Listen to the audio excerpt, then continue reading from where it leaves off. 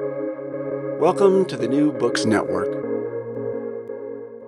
Welcome back to New Books in the American West, a channel on the New Books Network of podcasts. I am Stephen Hausman. I'm an assistant professor of history at the University of St. Thomas in Minnesota, and I'm your host for today's interview. And I'm speaking today with Dr. Amy Kohout, who is an associate professor of history at Colorado College and is the author of Taking the Field: Soldiers, Nature, and Empire on American Frontiers, which came out just this month with the University of Nebraska Press as part of their new Many Wests series.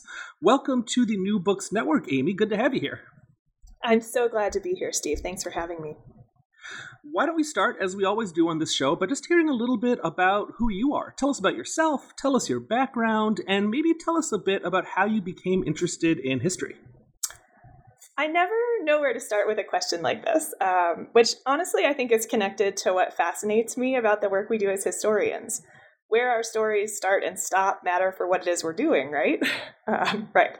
So I'm a cultural and environmental historian by training, and I live in Colorado Springs, Colorado with my husband and our dog. And I feel really lucky to be here in the Mountain West because honestly, this is pretty close to where I thought I'd move if I didn't find an academic job. I grew up outside Buffalo, New York, but I tell folks that I wish I was from Albuquerque, New Mexico. It's where I lived for a few years before grad school, and it's maybe the first place I lived where I got to make a home for myself as an adult. So how did I become interested in history? I found history and environmental history specifically in college, which is when I was starting to realize that I didn't really want to do my organic chemistry problem sets, but I was staying in on Friday nights reading what I'd been assigned in my humanities courses. And so instead of majoring in chemistry, like I'd planned, I became a history major. And I wrote an undergraduate senior essay on ideas about natural beauty at Niagara Falls, right, which is near I grew up.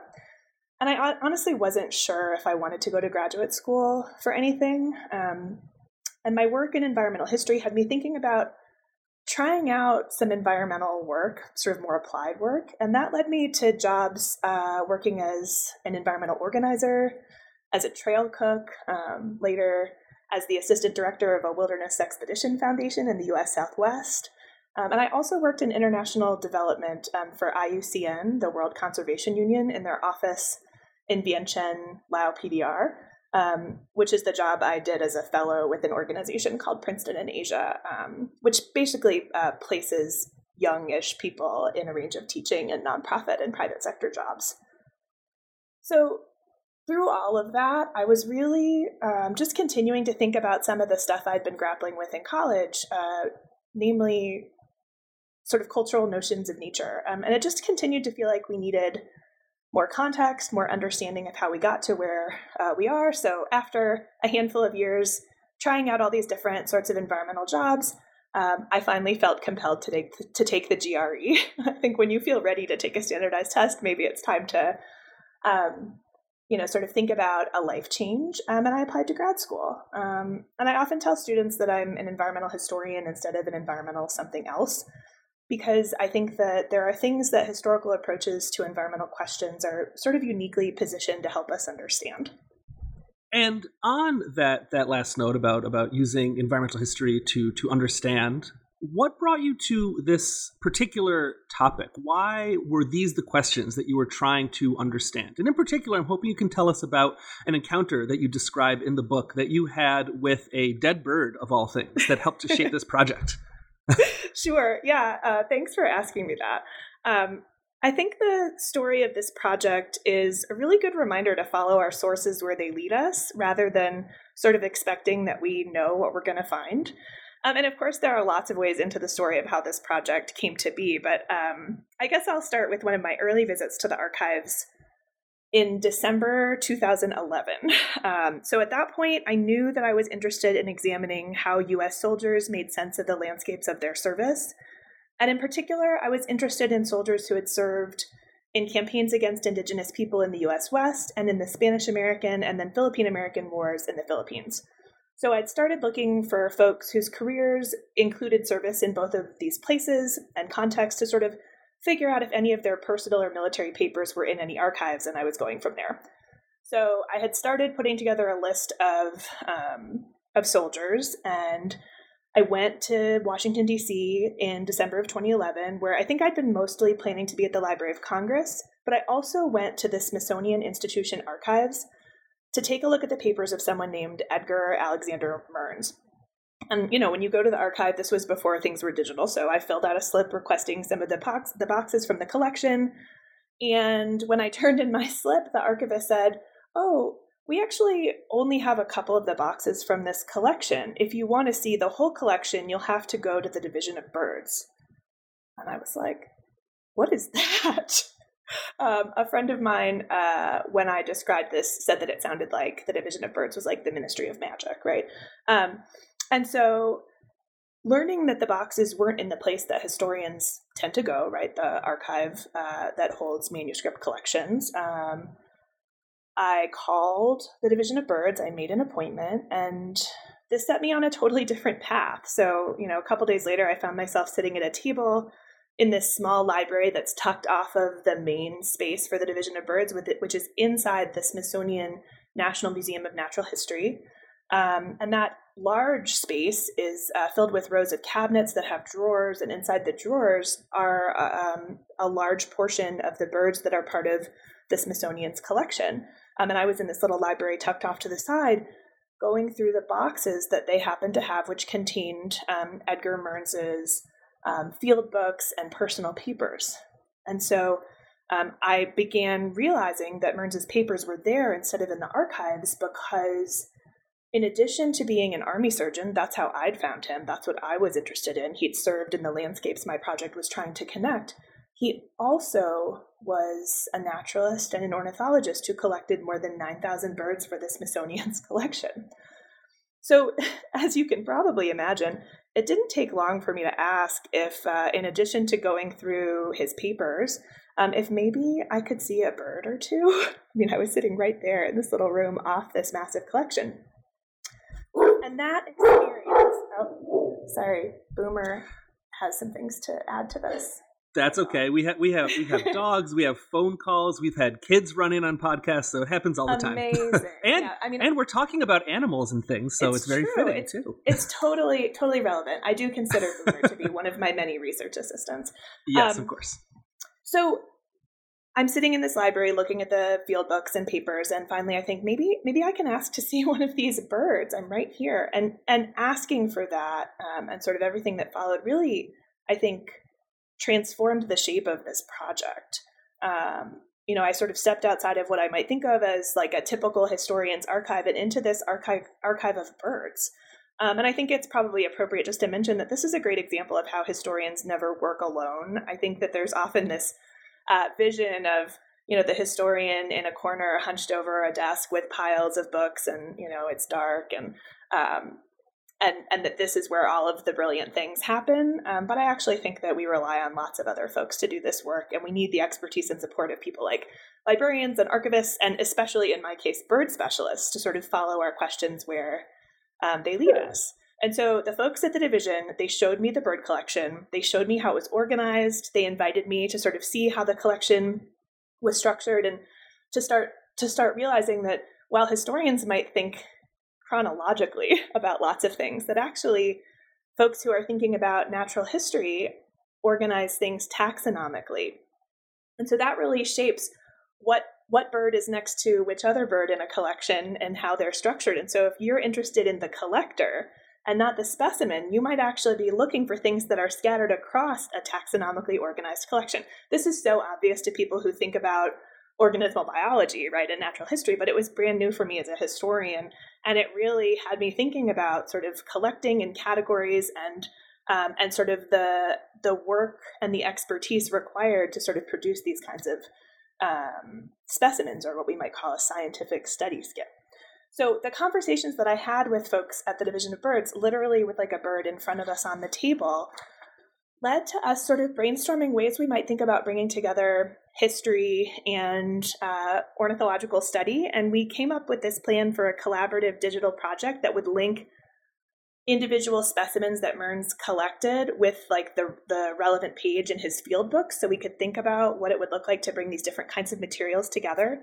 And we made a really cool project. And right now it's not live on the Smithsonian's website because of a sort of full web redesign. But I'm hoping we're going to be able to get that back up and available again. But that experience meant that I spent a couple of months in the division a few years after that first visit, doing research to think about which specimens would help us illuminate which dimensions of the work of a collector and naturalist like Mearns.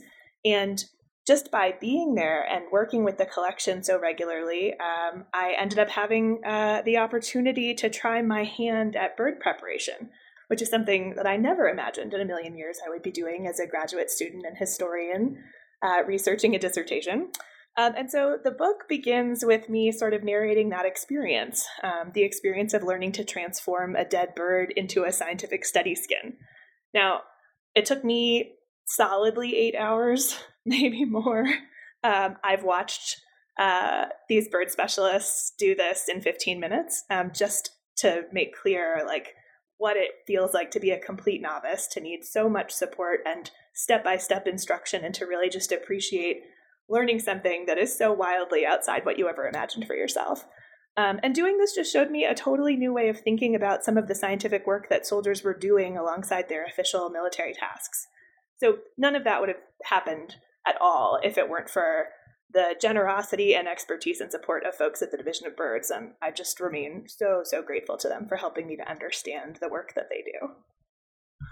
Well, there's more that I want to know about birds. I have more questions about birds Sure. that I want to ask you. But you mentioned the military a moment ago, and this book is all about soldiers, and it's all about military officials. And I'm wondering why that is. Why are soldiers? Why is the military a particularly useful method of understanding how Americans are viewing environments in the 19th century? Sure. Yeah. Well, let me back up and say that when we think a lot about some of the formative work in U.S. environmental history, we tend to see an emphasis on gentlemen travelers, artists, writers, as the sources who are sort of offering a window into how 19th century Americans thought about the natural world. And before I sort of came to this particular set of research questions, I was just starting to wonder what it might look like to ask cultural history type questions about non-elite or maybe less elite people. And I had started thinking about soldiers' relationships to the landscapes of their service, right? These men are steeped in the same sort of, cultural soup as everyone else in the 19th century. They're hearing about the supposed wonders of the U.S. West, for example. But then there are also folks who are assigned to work in those spaces. I wanted to know what they wrote in their diaries, in their letters home, and in their more official writing. I wanted to know sort of what they were writing about the work they were doing, about the places that they were basically assigned to transform, since these are the folks who are establishing military posts and routes. They're sort of part of what used to get framed as a kind of passive settlement story and really might be better understood as a story of invasion of native homelands, right? So I think soldiers are offering us a different take than some of those, sort of gentleman travelers of the middle of the 19th century, because they're working in the landscapes that they're describing. And I think what's interesting is that, of course, their writing isn't limited to talking about the scenery. They're talking about the violent work they're doing, which is the work of U.S. empire in the West and then later in the Philippines for the folks that I'm focusing on. And their thoughts, they don't stay put with them. They're putting them on paper. They're sending them home to family members. They're writing for their hometown newspapers. And I think that it's often easy to think about soldiers as monolithic, right? But they aren't. They often reflect the dominant ideas about race and empire that are circulating in the moments when they're living, but sometimes they're also expressing some ambivalence about the work that they've been tasked with, even as they continue to do that work, right? So I think the questions that I had, questions that I think U.S. soldiers are uniquely positioned to help us answer, they've turned me into this, accidental military historian, or maybe not that. Maybe what I'm actually doing is suggesting that we can and should write cultural history with military sources. I think that soldiers are understudied in some dimensions, and I'm really interested to see what happens when we keep doing this work of bringing them as sources into these broader projects that are thinking about ideas. And as much as this is a book about particular people and you're using particular sources, it's also a book about particular environments. And this book is really, it's a comparative study in a lot of ways of the military and of environments, both across the American West, but also in Southeast Asia, in the Philippines. And I'm wondering why you chose these two places. And in what ways are these places similar? How are they very different from each other? And what do you think a comparative study like this tells us? Well, that's a big question. Yeah, there's a lot of moving parts to that question. Yeah, for sure. I can tackle it piece by piece here. So to get at why these two places, I think I sort of have to back up a little bit and tell you that one of the first books I read in graduate school was Robert Rydell's All the World's a Fair, classic. I never really stopped thinking about it. And as I was trying to figure out what my very first research paper in graduate school was going to be, I thought, oh, maybe I could examine representations of nature at a World's Fair. That would be like a contained project. I could go to one place. I could do some research. It would be a way to start thinking about these questions connected to ideas and representations that really I'd been thinking about in different ways since college. And I settled on St. Louis because far less has been written about St. Louis than the 1893 Chicago Fair. And also because, I'm a human and one of my dearest college friends had recently moved to St. Louis. So I thought, well, if I road trip out to St. Louis with my dog, I'll get to see folks that I love. I'll have a place to stay. And, the Missouri Historical Society might currently be called the Missouri History Museum, has this extraordinary collection connected to the 1904 St. Louis World's Fair. And of course, the neat thing about studying World's Fairs is that the record of these events is enormous. And you could probably say the same thing about writing with military sources. There's just an overwhelming paper record, right, which opens up all sorts of possibilities and also presents its own challenges. So my research on the fair, it was really originally in my mind anyway, going to be a standalone thing. It wasn't going to be the dissertation.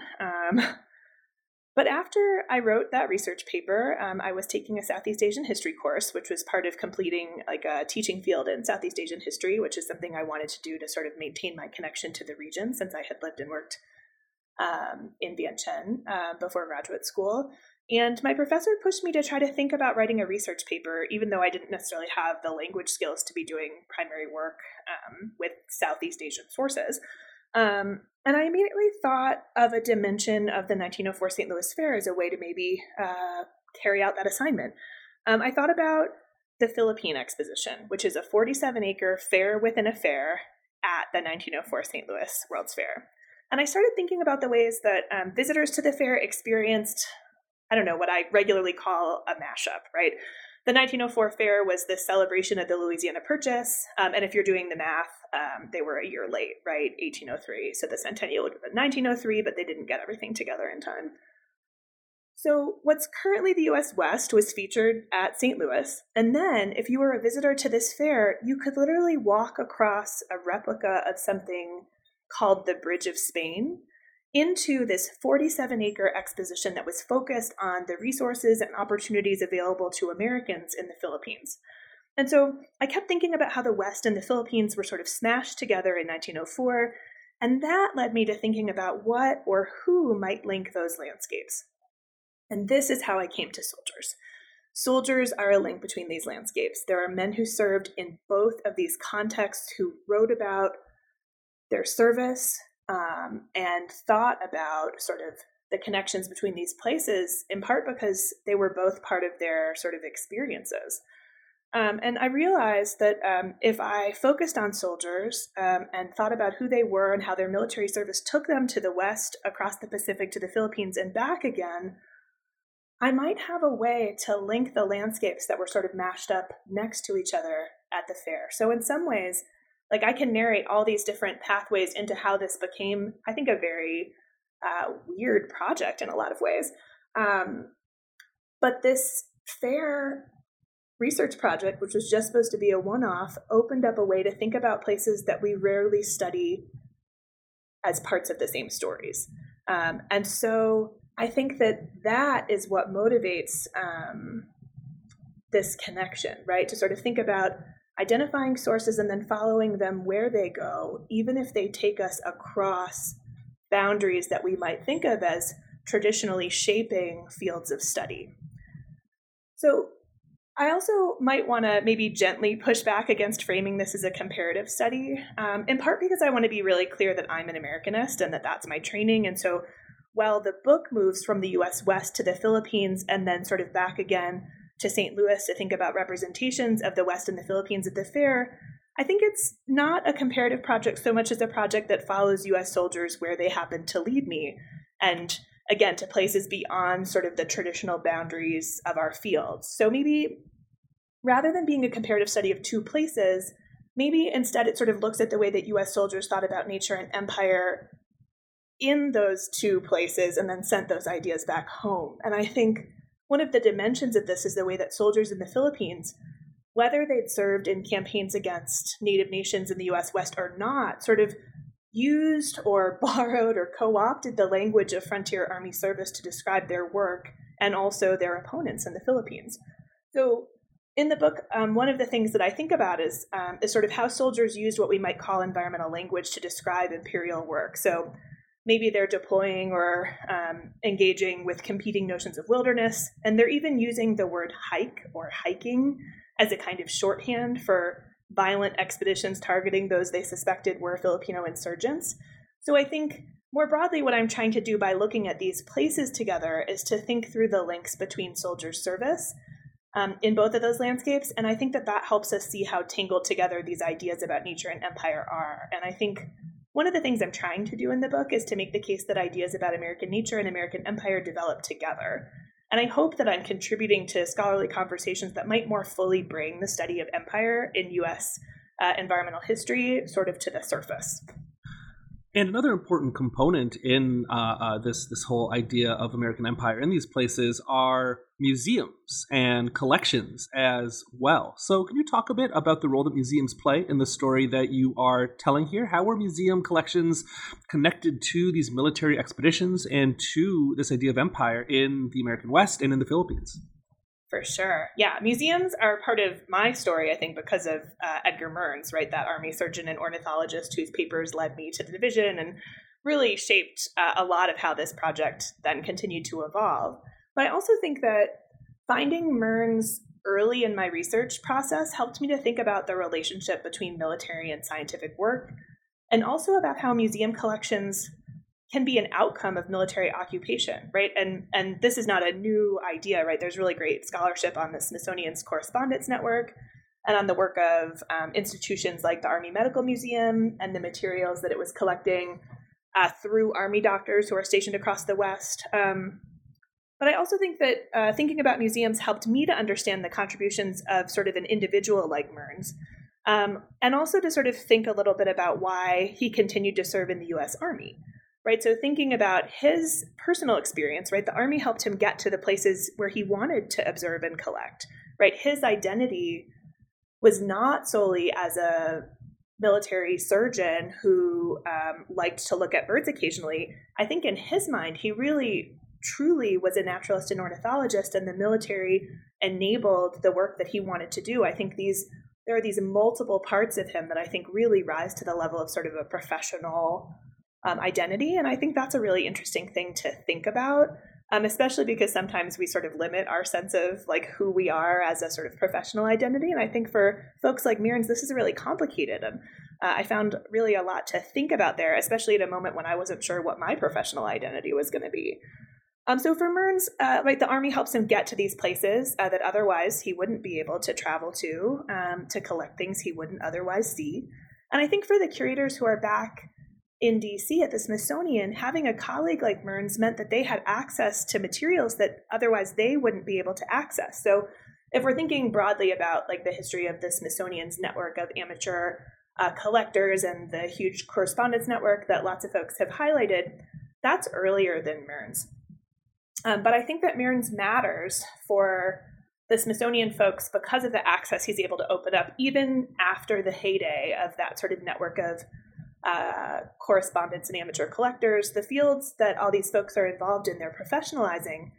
But Mearns is able to keep growing the materials that exist in the museum. And also it's very clear that the folks who work in the museum sort of, build these relationships, some of which I think become true friendships with him. And they respect the work that he's doing. They save the collections for him to come work with himself, right? He's able to write some things that end up being formal specimen descriptions, right? So in some ways, I think he becomes part of this sort of curatorial network at the Smithsonian because of his access and also because of his skill. So I think when we're thinking about this on the level of institutions, right, there's a lot of synergy between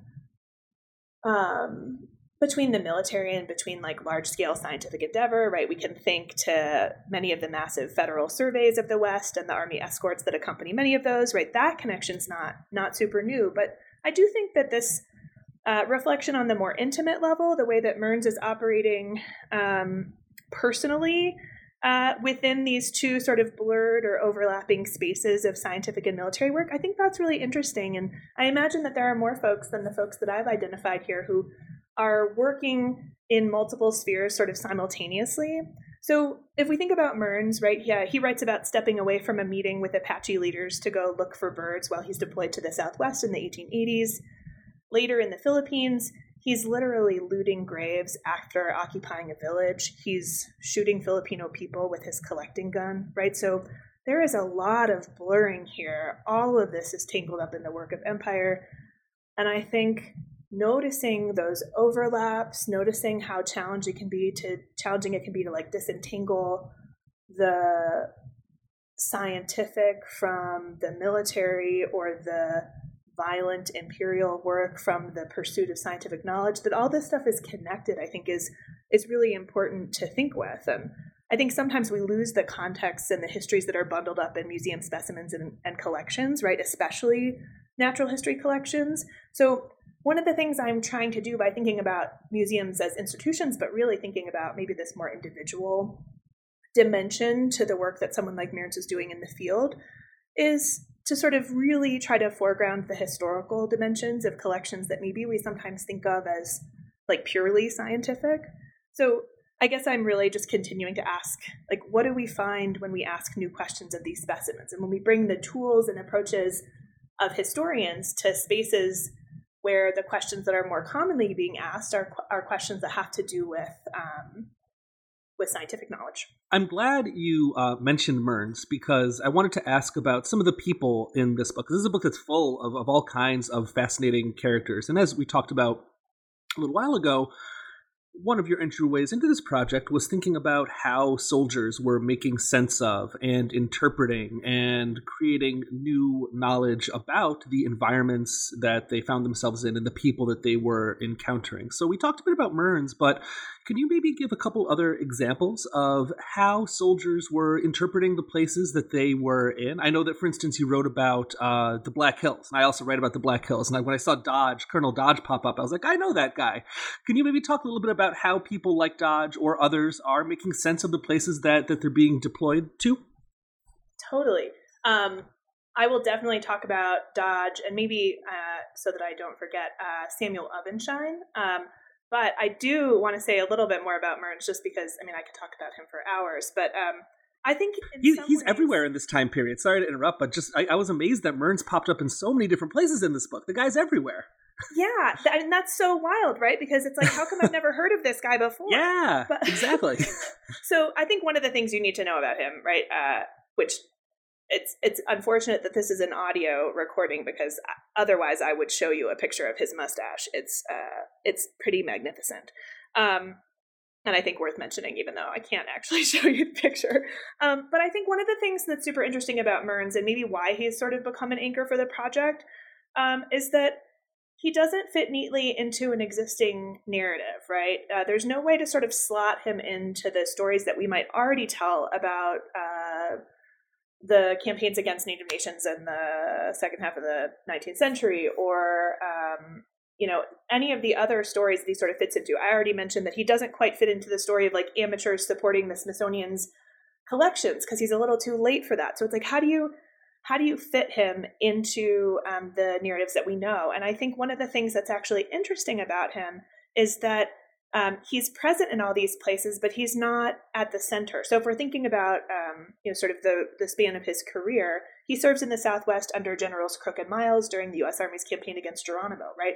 That's a story that has been told over and over again. He serves in the Philippines alongside General Leonard Wood. He helps to carry out some of the especially brutal expeditions in the southern Philippines, but he's not the one making those decisions, so he doesn't really figure. He even ends up going with Teddy Roosevelt on his expedition to Africa, where TR hunts all that big game, but Mearns is the bird guy, so nobody really tells the story about him, right? So it's interesting to start thinking about who our stories are oriented around and what those stories open up and what they might obscure. So I started thinking about people like Mearns because he ends up being a recurring figure, or maybe a kind of anchor in my story, because if the story is instead about movement or motion, if it's about how empire works, if it's about how like people and artifacts and ideas circulate, it actually could make sense to follow somebody like him, right? Because it's the movement, it's the circulation that becomes sort of part of this broader story about continuity. So I think in some ways, looking at these soldiers and thinking, oh, they don't quite fit if the story of the U.S. West stops at the edge of California, or they don't quite fit because they aren't necessarily the ones doing the deciding in some of these campaigns that we sort of hold up as turning points. What would it mean to sort of think about stepping back and thinking about sort of the arc or length of a career? And really, the book spans almost the length of the life of somebody like Mearns. And so I think in some ways, I'm not sure I totally had a method completely articulated at a moment when I was thinking, oh, how do we connect these landscapes that are often part of totally separate histories? Oh, look, there's actually a significant number of soldiers who served in both of these places. How might they have been thinking about connecting the landscapes of their service? But I do think there's something bigger here about what it means to follow sources everywhere they go, and maybe not stop when they cross over to the edge of something that might be traditionally considered a different realm or a different field of study. But you're right that there are a lot of really fascinating people in this project. Many of them U.S. Army men, right? Many of them white, many of them with a fair bit of education, though I wouldn't necessarily put them on the level of a lot of those super elite gentleman travelers, right? That maybe a lot of our ideas about American notions of nature might originate from.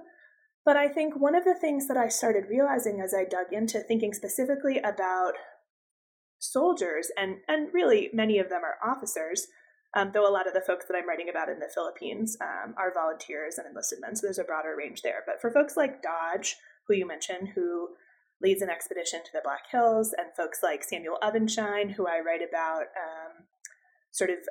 camped at the confluence of the Yellowstone and the Tongue Rivers. These are men who are part of a structure that encourages them to write officially, right? The Army produces a lot of paperwork and a lot of words. And of course, these men who are writing a lot of things for their official work are also doing a lot of private writing. Some of them, like Dodge, have plans to publish that stuff. Others, like Samuel Ovenshine, are writing these like spectacular and deeply intimate letters to their wives, right? In some, there are moments where you think, oh, this is not for me. What does it mean to reflect on being a historian who's spending a lot of time with other people's love letters, which honestly is, the kind of material that I'm reading when you're thinking about the personal papers of soldiers who are spending a lot of time away from their homes and families. But one of the things I started thinking about was, the multiple dimensions of the kind of imperial work that soldiers are doing. And this is connected not just to the sort of material transformation of the landscapes that soldiers are tasked with, but it's sort of accompanied by a kind of figurative emptying. And at the same time that soldiers are doing this work to transform landscapes, they are literally writing a version of the landscape that reproduces some of those stories about an empty West waiting for settlement, when literally they are encountering Native people all the time, right? So it's interesting just to think through the sort of intellectual work and the writerly work that is also part of enacting U.S. empire in a lot of different places. And it's interesting to think about what that means, right? So Dodge is sort of positioning himself as someone who's going to write some books about the Black Hills and about his experience, right? He's an authority on the West. He's lamenting the old frontier at a moment when he's not maybe able to name that he's the one, sort of shepherding forward a particular kind of occupation and transformation. So that's super interesting. And then there are folks like this guy, Samuel Ovenshine, right, who later serves in the Philippines. But Ovenshine is, is someone who's certainly grown up at a moment when all of those ideas about the promise and possibility of the West are circulating everywhere. And he gets out west and he says something like, I've seen enough of this splendid country, right? We should leave it to the folks who live here, right? He doesn't find it to be a wonderland. He doesn't find it to be splendid or spectacular. And so in some ways, in these really small ways, he's just sort of offering an alternative read of the landscapes that are framed in one particular way to the nation. And so I think sort of zooming in a little bit on some of those more personal reactions to landscape also, I think, shows us the way that the work itself is filtering into how people see and what is worth sort of sharing back at home. And I think thinking about the form of the letter is something that I really enjoyed reflecting on. And there's just some really great work about soldiers' letters and the ways that we might sometimes focus on the folks who are away from home doing the extraordinary thing versus how life changes at home and what kinds of opportunities are available to sort of women who are at home. This is a little bit of a tangent, but Brian Roberts has a great book called American Alchemy that's thinking about this in terms of gold rush era America. And, in some ways thinking a lot about the visibility or invisibility of the women that a lot of these men are writing to is something that's sort of underneath the surface for me as someone who ended up writing a book that is mostly centering soldiers. That's a really interesting point. And, if we're thinking about sort of the spread of the knowledge that is being created by these letters, what role do the women play in then spreading that knowledge themselves? Who are they talking with about these letters? What letters are they writing in return? That's a really interesting point. Kind of got my brain going there when you mentioned that. That's good. Yeah, well, and I don't really have an answer to that, but this just makes me want to highlight one of these women because I think her role in crafting the archive that contemporary historians might have to work with is super fascinating. So there's a surgeon who serves in the Philippines. He's not a commissioned officer, right? It's more of a part-time appointment. His name is Paul Fletcher, and he is married to a woman named Hueen Fletcher. And Paul Fletcher's letters are at the Missouri History Museum, right? So again, the place I went to look for materials on the St. Louis World's Fair turns out to have some materials from folks who served in the Philippines, so that's exciting. But the materials that exist are Paul Fletcher's letters that they've been copied into a letter book by Hueen. We don't have the original copies of the letters. So there's this layer of there's an editorial eye, right? There are choices. I don't know if Hueen Fletcher copied everything or if she made some decisions about what stays and what was too intimate or what was too awful, right, to make it into the book. It's unclear if the letter book was an act of just sort of being close to her husband while he was far away and very clearly scared about some of the things that were happening, or if she's preserving those letters for posterity, for their son to see at some point. It's really interesting just to sort of wonder about that act of transcription and what kinds of choices are embedded or not in that move. And then this letter book is just so fascinating to me because there's a photograph on the inside cover, and it looks to be a photograph, I think it's from a christening, if I'm remembering. But what's memorable about it is that it clearly was of the three of them, Paul, Hueen, and their son, but someone has ripped Hueen out of the picture, right? Does she do that? Does she not want her image to be part of the record? And so it's really, really fascinating. Oh, I misspoke. I found the page where this is, and there are two pictures. There's a picture of Paul and their son Robert, and then there's a picture of Mrs. Paul Fletcher and son Robert, but Hueen's face has been ripped out of the picture, right? So the three of them are present there. She's not there. And so, in terms of just thinking about, again, that harder to locate other side of the conversation, this is such an interesting moment where I'm using these letters, but I'm also really wanting to foreground all of the things that might be mediating my encounter now as a historian with these materials, because it's Hueen's transcription of the letter that I have to work with. Well, let's bring this. You said you found that at the Missouri History Museum where you were doing research on the St. Louis World's Fair, and you talked a bit about that fair earlier. But the fair sort of serves as a bit of a culmination for the story that you tell here, where a lot of these ideas about nature and empire are coming together. So I want to make sure that we spend a little bit of time talking about this fair in a bit more depth. So can you explain a bit how this particular event came to be? What's the history of this fair? Who was involved in the event? Who shows up at this event? And then maybe just talk a little bit more about what we can learn from the 1904 St. Louis World's Fair, why it is so important to the story that you tell here. Sure. So that's another epic question, Steve. So I'm gonna do my best to give. I'm learning. I maybe need to bit of an overview. I need to pare my questions down a little bit, is what I'm learning in this interview. Well, in some ways, I continue to marvel at this project is big and weird, and in a lot of ways, it's really putting together stuff that folks have rightly spent whole projects on, one single piece of it. And so I'm really interested in sort of the movement and that circulation of people and ideas and artifacts that I was gesturing towards earlier. But it's there's really a lot here. So World's Fairs are elaborate undertakings. Whole companies are formed to plan and organize and execute them, right? Bills are passed in Congress to allocate funding. So I think, a shorter version of this history is that cities put in bids to host these World's Fairs. St. Louis loses out to Chicago for the now quite famous 1893 World Columbian Exposition, but later wins the bid to host the Louisiana Purchase Exposition or the 1904 St. Louis World's Fair. Those are the same thing. I sort of use them interchangeably.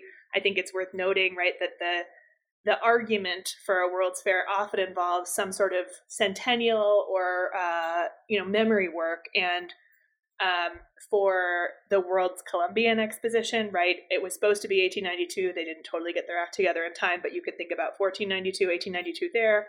And for the 1904 St. Louis World's Fair, again, we're focusing on the centennial of the Louisiana Purchase, but they're a year late. So thinking about national narratives and memory work is certainly part of all of these endeavors, right? So this particular fair, like all the others, it's a massive project, and it's intended by its planners to basically offer what they frame as, what do they say? They say it's an encyclopedia of society, right? So this supposed encyclopedia is organized, of course, according to super hierarchical and racist notions of progress and so-called civilization, right?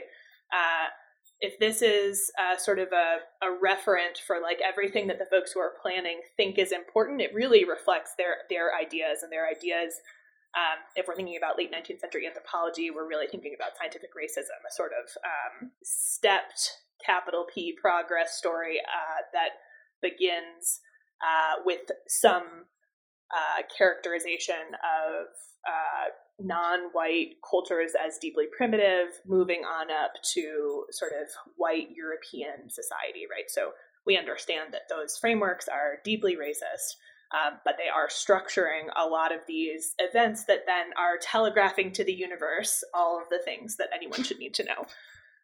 So we could spend hours talking about the details, and the details are sort of extraordinary and unbelievable, right? The level of detail that goes into constructing every piece, the work to solicit funding, the folks who are sent out all over the world to gather exhibits, the correspondence that the Smithsonian happens to have as it's tasked with putting together a lot of the government's exhibits include,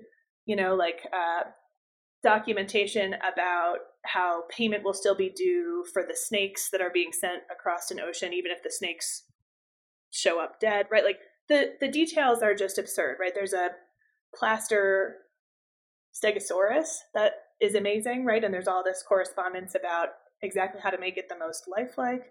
So again, we're really drilling down into super, super detailed elements that are supposed to be part of this much bigger vision of sort of an encyclopedic representation of what's important in the world. And just to bring the birds back in here, the Smithsonian, as part of the government exhibits, constructs a wrought iron cage the size of a football field in which the birds of the world will be alive and flying around, and you could walk through it and see that. And that wrought iron birdcage is still in Forest Park in the center of St. Louis, because the St. Louis Zoo is right there in Forest Park, and you can still visit the birdcage. So all of the things are not gone, right? There are all these moments where some of it's incredibly visible in the landscape, some of it requires bringing the old map and trying to find where some of these exhibits were located, right? But it's really interesting to think through that sort of past and present sort of line when we're thinking about things like World's Fairs. And you can do this in Chicago too. I'm sure you could do it in some of the other cities that hosted some of the larger World's Fairs in the United States. So again, we could spend so much time thinking about the really minute details, and it's such fascinating material to sort of get lost in. But it's in my book in part because of the way it shows us the continuity of American empire, right? So in terms of the way that I'm thinking about this, I think the fair in miniature sort of reproduces some of these narratives of conquest and empire, right? Some of this seems incredibly intentional.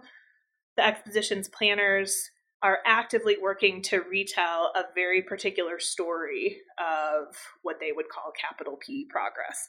But in other moments, there are all these like slippages that almost seem too good to be true for the contemporary historian, right? Trying to illuminate all of the things that are going on here. So maybe a couple of examples of this, right? There are moments when somebody forgets to add the word exposition when they're describing what's going on. So they're talking about what the Louisiana Purchase signifies, like that they're sort of slipping between 1803 and 1904 as they're thinking about the bounty of the West, or the group of businessmen and leaders who are part of the groundbreaking for the fair.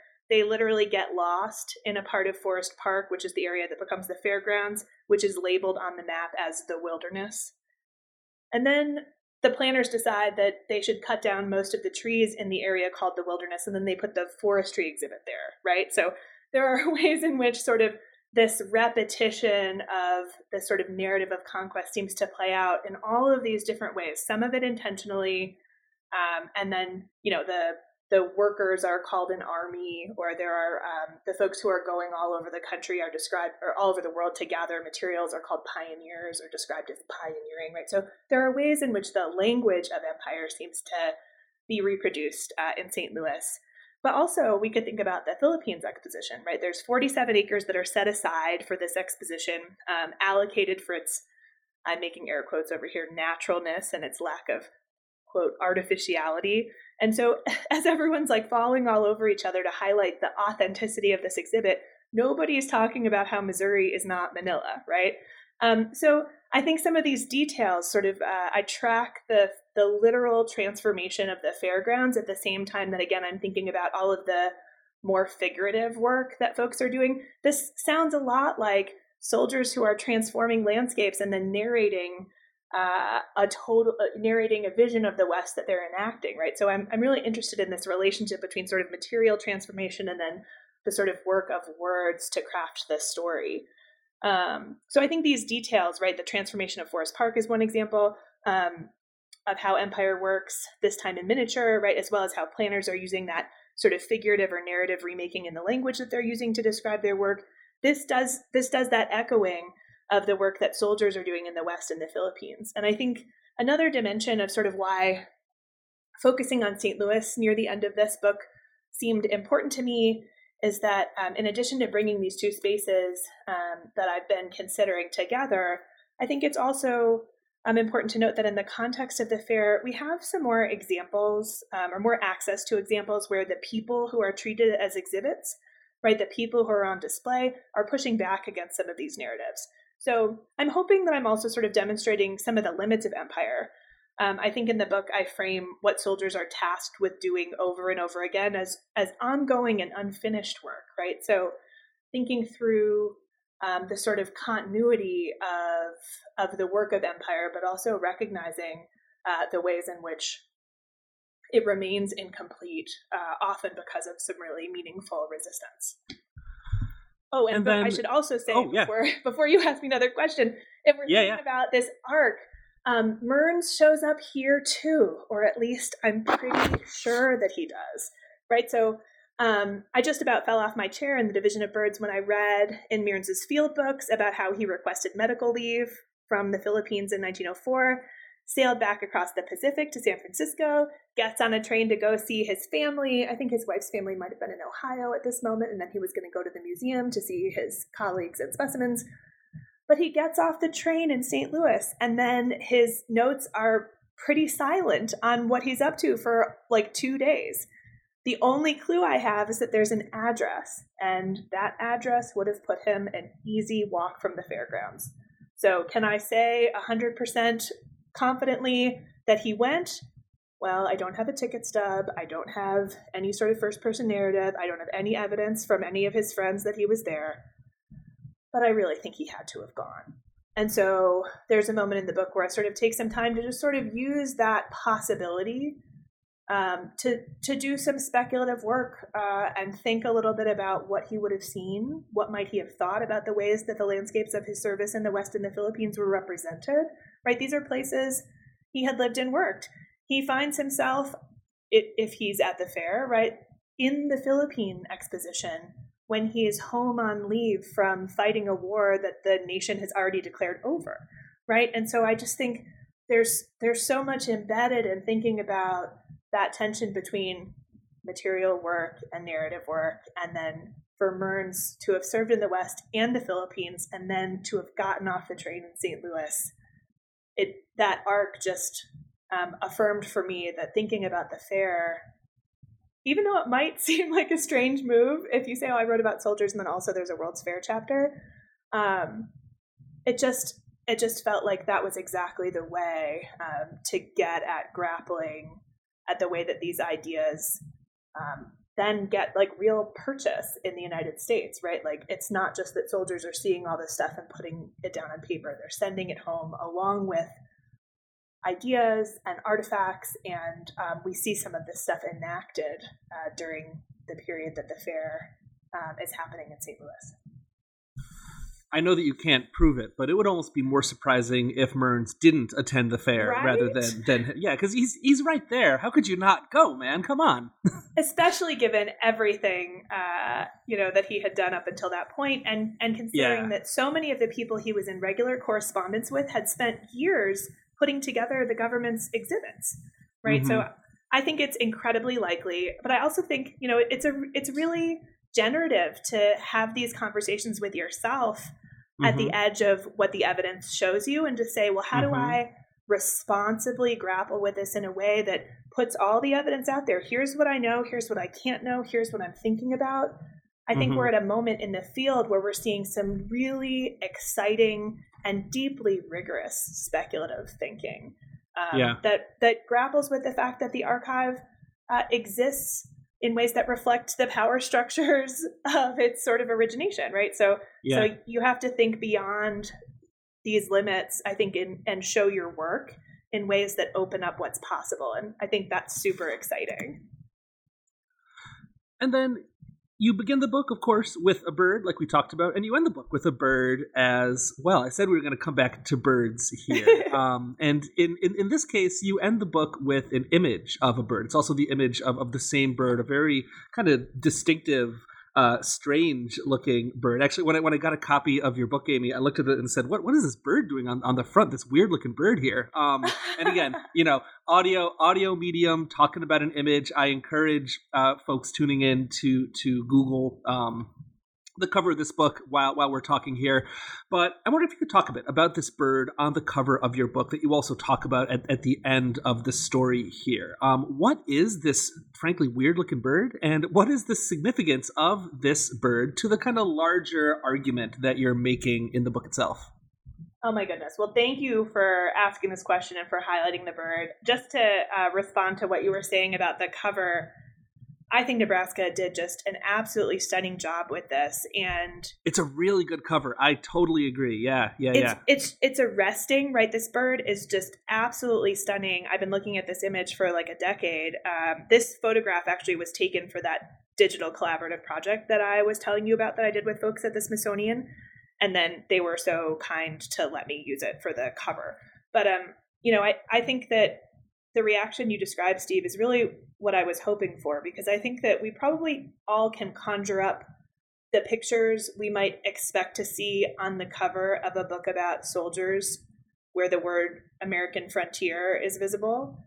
And I really was hoping to not have this look like it was a military history focused on the U.S. West. And so I'm so delighted that I think this doesn't immediately look like some of the books from an earlier moment that are focused on military violence or military campaigns. Not, we know there are plenty of projects that don't necessarily foreground some of the violence, but this bird, I think, suggests that empire can be found in lots of places. And for folks who don't have this image in front of them, I will just describe that what Steve said about the bird is looking like a weird bird. It's sort of an unrecognizable bird if your regular spaces involve moving somewhere in the United States. This is not an American bird. And so I think in some ways, having this bird be the bird on the cover sort of suggests that this project maybe is going to move in ways that we don't expect for a book that is about the American West. And I really love that. But I'll just describe this bird really briefly for folks. Normally I make this like hand gesture to describe the hornbill that's coming out of the front of this bird. But it's like bulbous, or it's a large beak with this like protrusion. You can tell that it was once really vibrant and colorful. There's sort of like a hint of like a reddish orange. But one of the things that happens when birds with beaks that have blood flow die. Someone's gonna correct me if I get this not quite perfectly. But there is blood flow to that part of the bird's beak. So when there's blood not flowing after the animal has died or been killed, the colors of the soft parts and of the beak, they fade, right? So often the information on a tag is really critical, or in a field book, because it tells us things about the bird that we actually can't see if it's going to become a specimen and get placed in a drawer for folks to study in the future, right? So in some ways, there really is this transformation from living thing to specimen, and it's a transformation I, had the privilege of learning a little bit about firsthand. This particular bird because it has this really large beak, I think we can see sort of evidence of violence in ways that might be harder to see with a smaller bird or steady skin. There are 3 holes that you can see on the beak, and I think that's likely from the bird shot that was used to kill or collect this bird. And so I think in some ways this image is sort of telegraphing some of the bigger questions about where we look for empire and sort of where we find it and what that might look like and what questions we might bring to an unlikely archive. And these are all things that I'm clearly thinking about in the project. But more specifically, this bird is a rufous hornbill. It's a bird that was collected in the Philippines during an expedition that Edgar Mearns led in 1906. And I tell the story of that expedition as maybe another example of sort of the work of empire in a sort of more bounded and sort of miniature way, focusing on this mountain, focusing on collecting in a very particular way. But more broadly, in the book's conclusion, I'm using this hornbill to reflect a little bit on natural history and also what I'm thinking about as unnatural history, right? To sort of think more about what grappling with, the imperial dimensions of museum collections might add to the scientific knowledge that these specimens help us to understand. And in the book, I suggest that the hornbill shows us the collision of nature and empire, as well as maybe how soldiers can help us to see what this interplay looks like. And again, I really hope that this unexpected image for a book that might have soldiers and frontiers in the title might prompt folks who might not normally read about soldiers to be interested in this take on sort of what soldiers might be able to show us about this interplay between nature and empire. And then, very briefly, as we start to approach the end of our conversation here, I'm wondering if you can bring the story up just a little bit to the present day. And in particular, I'm wondering if, a historian sometime in the future, if they wanted to tell a similar story about the U.S. military and about science and about knowledge creation and about empire in the early 21st century, could they do so? I guess what I'm asking is the U.S. military still involved in this kind of work, in the scientific work of empire building today? Well, I think that's a great question. And I also think that somebody could write a really excellent dissertation starting with that question. So if anyone is dissertating and listening to this, it's yours. Go for it. I'm a 19th century historian, right? So I'm sure there are lots of folks who are more qualified to talk about the contemporary dimensions of sort of U.S. military and imperial presence around the world. But I do gesture towards some of the more recent overlaps between military and natural history work in the book's conclusion. And I'll just tell you, briefly about that. So one of the things I learned when I was working at the Smithsonian is that they have like a feather lab focused on bird airplane encounters. And this is easily Googleable. You can read all about them. They do some great outreach work.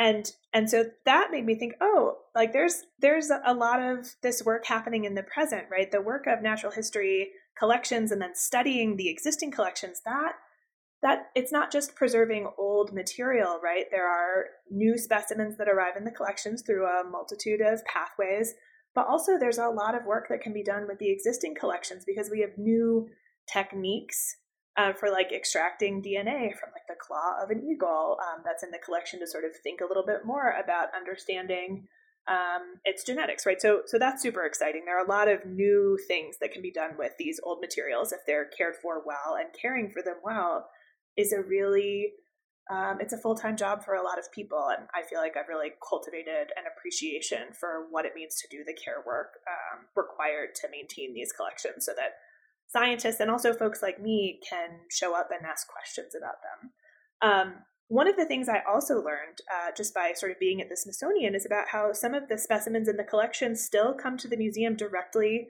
from U.S. military bases. And to give you an example of sort of how that happens, there are lots of things you have to do to like keep airfields clear and safe for people. And sometimes that means setting traps or hunting. I don't know the specifics. But what that means is that if you just you can do a Google search on the public database of the Smithsonian and notice that some of the more recent specimens, I think there are some small rodents in particular, come from U.S. military air bases in the Middle East, which is just a super fascinating link between the contemporary shape of natural history collections and the work of the U.S. military. So I do think there are some continuities here if we're sort of thinking about some of this blurring of scientific and military work in the 19th century, stretching a little bit forward. And I also point to a soldier who served in Iraq who wrote a blog about the birding that he did during his deployment, and that turned into a book that was published by the Sierra Club, right? So my intention with sort of gesturing in this direction was just sort of to recognize that military and scientific work and also ideas about nature and empire continue to be tangled together in the 21st century. And I think that's really fascinating. And then toward the end of my conversations, I always like to ask my guests to put themselves in the shoes of someone reading their book, and then thinking about maybe a year after they finish the book, maybe 5 years after they finish the book, some point in the future, if they were to reflect back on the book, what do you hope they take away? What is sort of one big major point that you hope a reader would remember from the story that you tell here further on down the line? Well, that's an excellent question. Also not a small one. It's a question that usually when I ask it, my guests will be like, that's not a very easy question, Steve. That's a really hard one. And so I feel a little bad asking it, but I like to think that it's a generative question too. Yeah. Yeah, generative is a great word. It's a word I really like. So in some ways, I'm really close to this project, right? The book became real and out in the world like less than 3 weeks ago. So in some ways, I haven't gotten the distance that maybe a reader would have if they took the time to read this book and then were thinking about it a year or 5 years later. But I do have a couple of things that maybe I hope folks might think about as a result of this. I think first, maybe it's a methodological sort of takeaway. And I think sort of put simply, that's following sources across fields of study helps us see new things, right? I'm a historian of what's currently the U.S. West, but the soldiers I studied traveled across that geographical boundary to the Pacific. I'm also a historian doing cultural history with sources that are often considered sources for military history.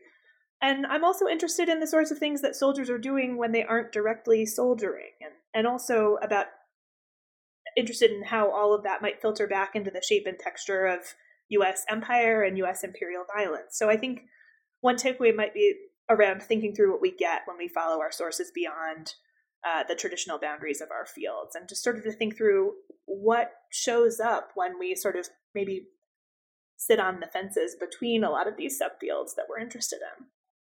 Then I think another takeaway might be, to sort of really foreground that U.S. soldiers could show us that ideas about nature and empire are tangled together in the 19th century and beyond, right? So in the book, I'm really thinking about how soldiers' work and the words that they wrote show us not just how they were thinking about the landscapes of their service, but also how they transformed them, materially with their labor, but also figuratively and narratively in the stories that they told about their work in their private and public writing.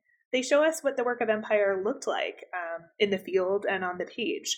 And I hope I'm demonstrating to readers that this imperial work isn't separate from ideas about American nature. Right? I think one of the things that I've taken away from working on this project is that I don't think we can look at 19th century ideas about nature without reckoning with empire.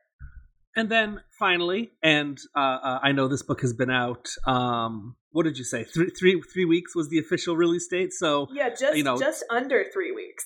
Just under 3 weeks. So very fresh off the presses. But I'm always curious about what my guests are thinking about next now that the book has been released. So even if it's in the very early stages, I'm curious what your next project might be. What are you working on now?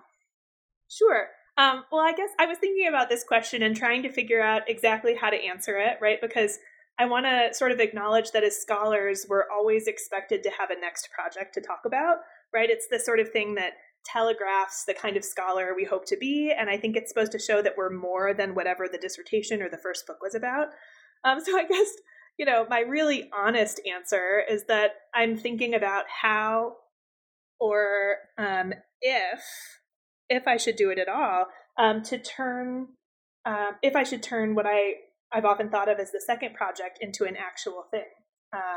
So working on my dissertation, right, which is now this book that we've been talking about, it sort of pushed me to engage a lot more fully with museum studies and with the history of natural history. And I know I want to keep leaning in that direction, but I'm not totally sure how I'm going to go about that, which I guess is probably okay because, like we've been saying, it's been 3 weeks.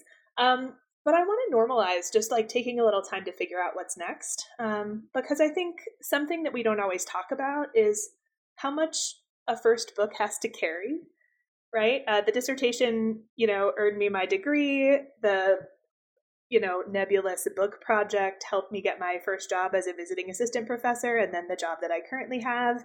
It helped me earn tenure, right, which went into effect in July. So I'm really excited to think about what the next thing is, and maybe to reflect on what it means to get to work on something that won't have to carry all of that additional weight, if that makes sense. I'm also getting ready to teach our capstone courses, and I'm hoping that being at the beginning of whatever's next for me is only going to help me support students starting their very first independent article-length research project even more effectively. But I do think I'm not done with birds, and I don't think I'm done with natural history or museums either. But at this point, that's sort of where I'm at, taking a little time to think about what's next. I love that. And honestly, I feel like in this line of work, we don't spend enough time talking about taking time like that. So yeah. I think that's a fantastic answer and not one that I hear enough when I ask that question. So thank you for saying so. Sure. Dr. Amy Kohout is an associate professor of history at Colorado College and is the author of Taking the Field, Soldiers, Nature, and Empire on American Frontiers, which came out, as we've been saying, about 3 weeks ago in January 2023 with the University of Nebraska Press as part of their new Many Wests series. Thank you so much for joining me today, Amy. Thanks so much, Steve. This was a lot of fun.